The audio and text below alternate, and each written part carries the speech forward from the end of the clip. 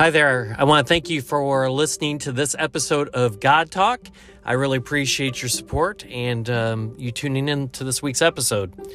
So I was listening to the radio this past week, and it was just a couple days ago, and something just really caught my attention. I'm normally not the type of person that gets surprised by much, but occasionally something happens and it's like, are you kidding me? That can't be real. But the way that I'm wired is I don't really believe anything that's just told to me.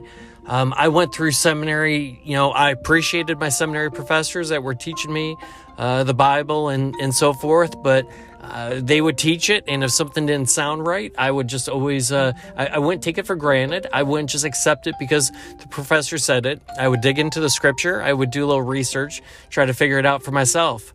Before I even went to seminary, there were some basic questions I was struggling with as a Christian. I mean, the divinity of Christ. I mean, is he really equal with God?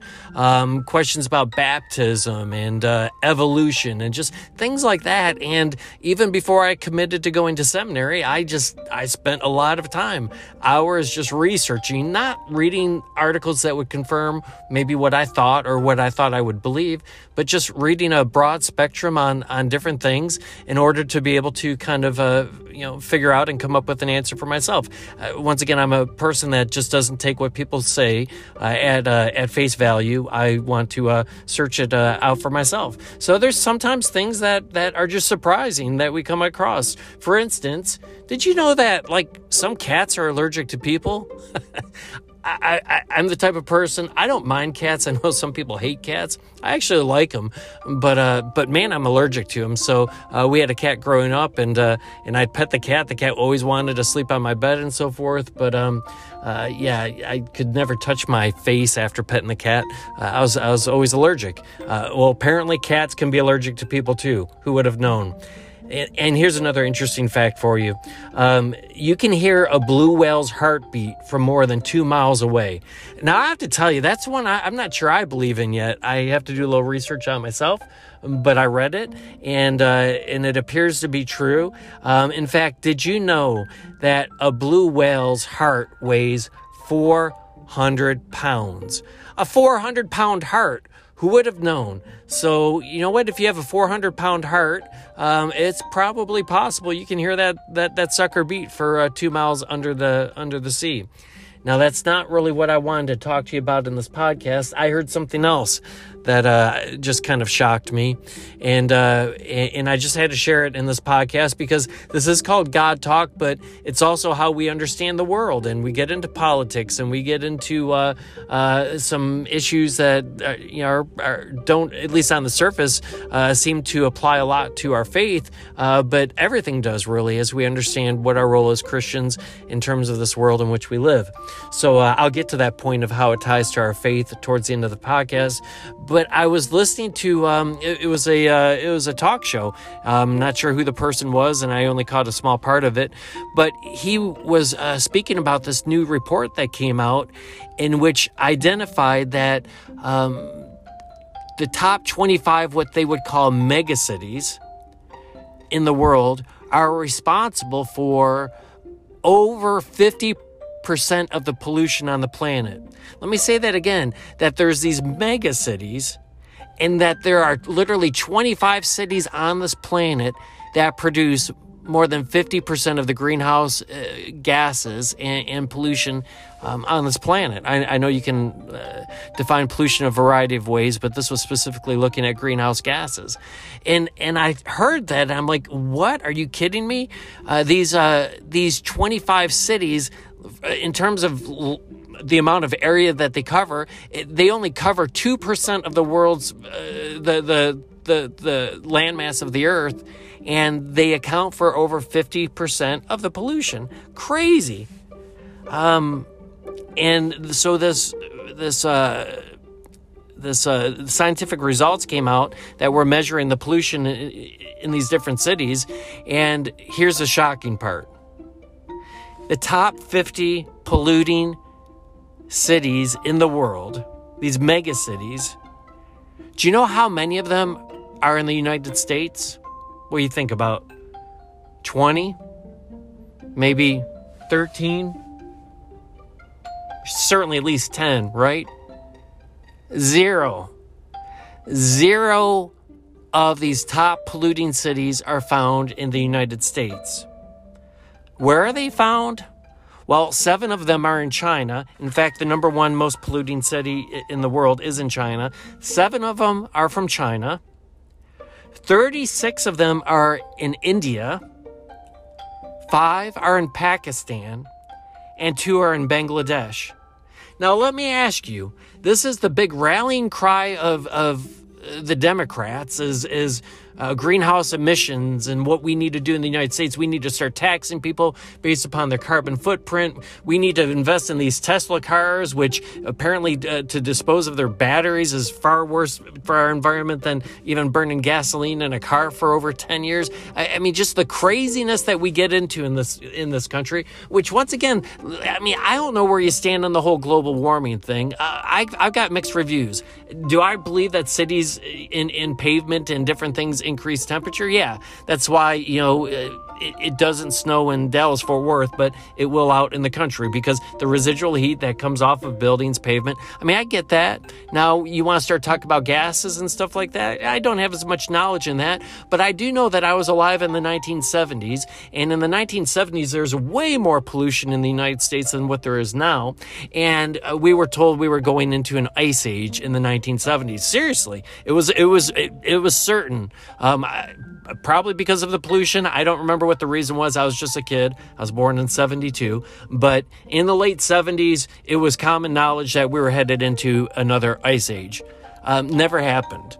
And now we're, of course, global warming and all the ice is going to melt and we're going to eventually die a miserable but somewhat slow death because of the heating up of the environment.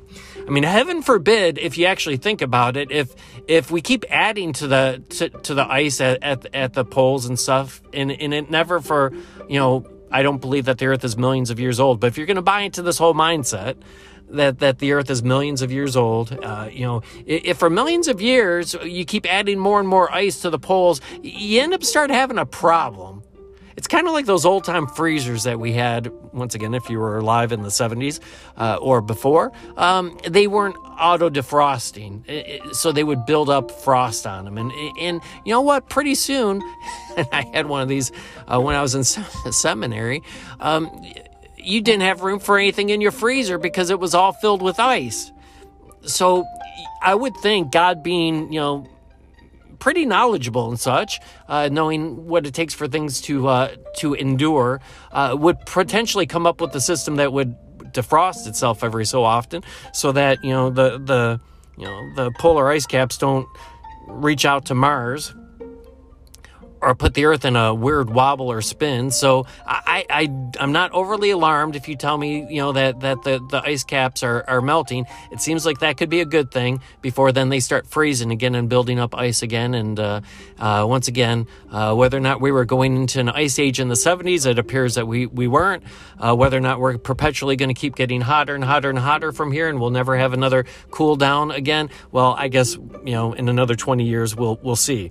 I don't really care where you fall on that. Once again, I'm skeptical, but I don't have enough knowledge to speak about it other than the general sense that I just did. So be it as it may, why does this become a major issue in American politics when you take the top 25 cities, these mega cities in the world, cause 52% of the pollution?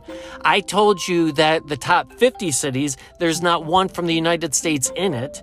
They're primarily India, then China, Pakistan, and Bangladesh. So we're going past the top 25, which make up 52%. So you probably think the next 25 might make up a pretty good chunk there too. And none of them have to do with us in America. So how much are we impacting the environment in our country? And why are we made feel guilty? Like when we get in our cars and we mow our lawns and we do this and that, like we're destroying Mother Earth? It's not reality. In fact, search this stuff out for yourself. This is what I'm trying to tell you. Don't believe anything that anyone tells you, because we're informed by government and major corporations that we're killing the planet, that we're doing this and this, that. And even if you believe that's true, it's not the United States of America who's doing it. let's shut down China, let's shut down India, let's shut down a lot of these developing countries. They're the ones that you can't even see in because there's so much pollution in the air. And research it for yourself. I don't know where America Falls, our highest city. On the broadcast I was listening to, I think there was a city that he said in America is like number 90. I have to tell you, I spent like 20, 30 minutes before I started this podcast just looking at different lists.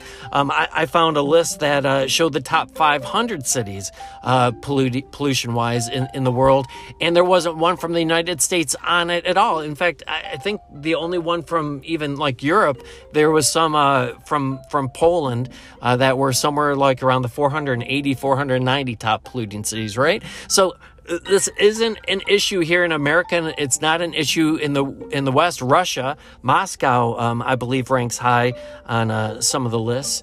So Russia has one, but it's primarily a Chinese, India, type problem.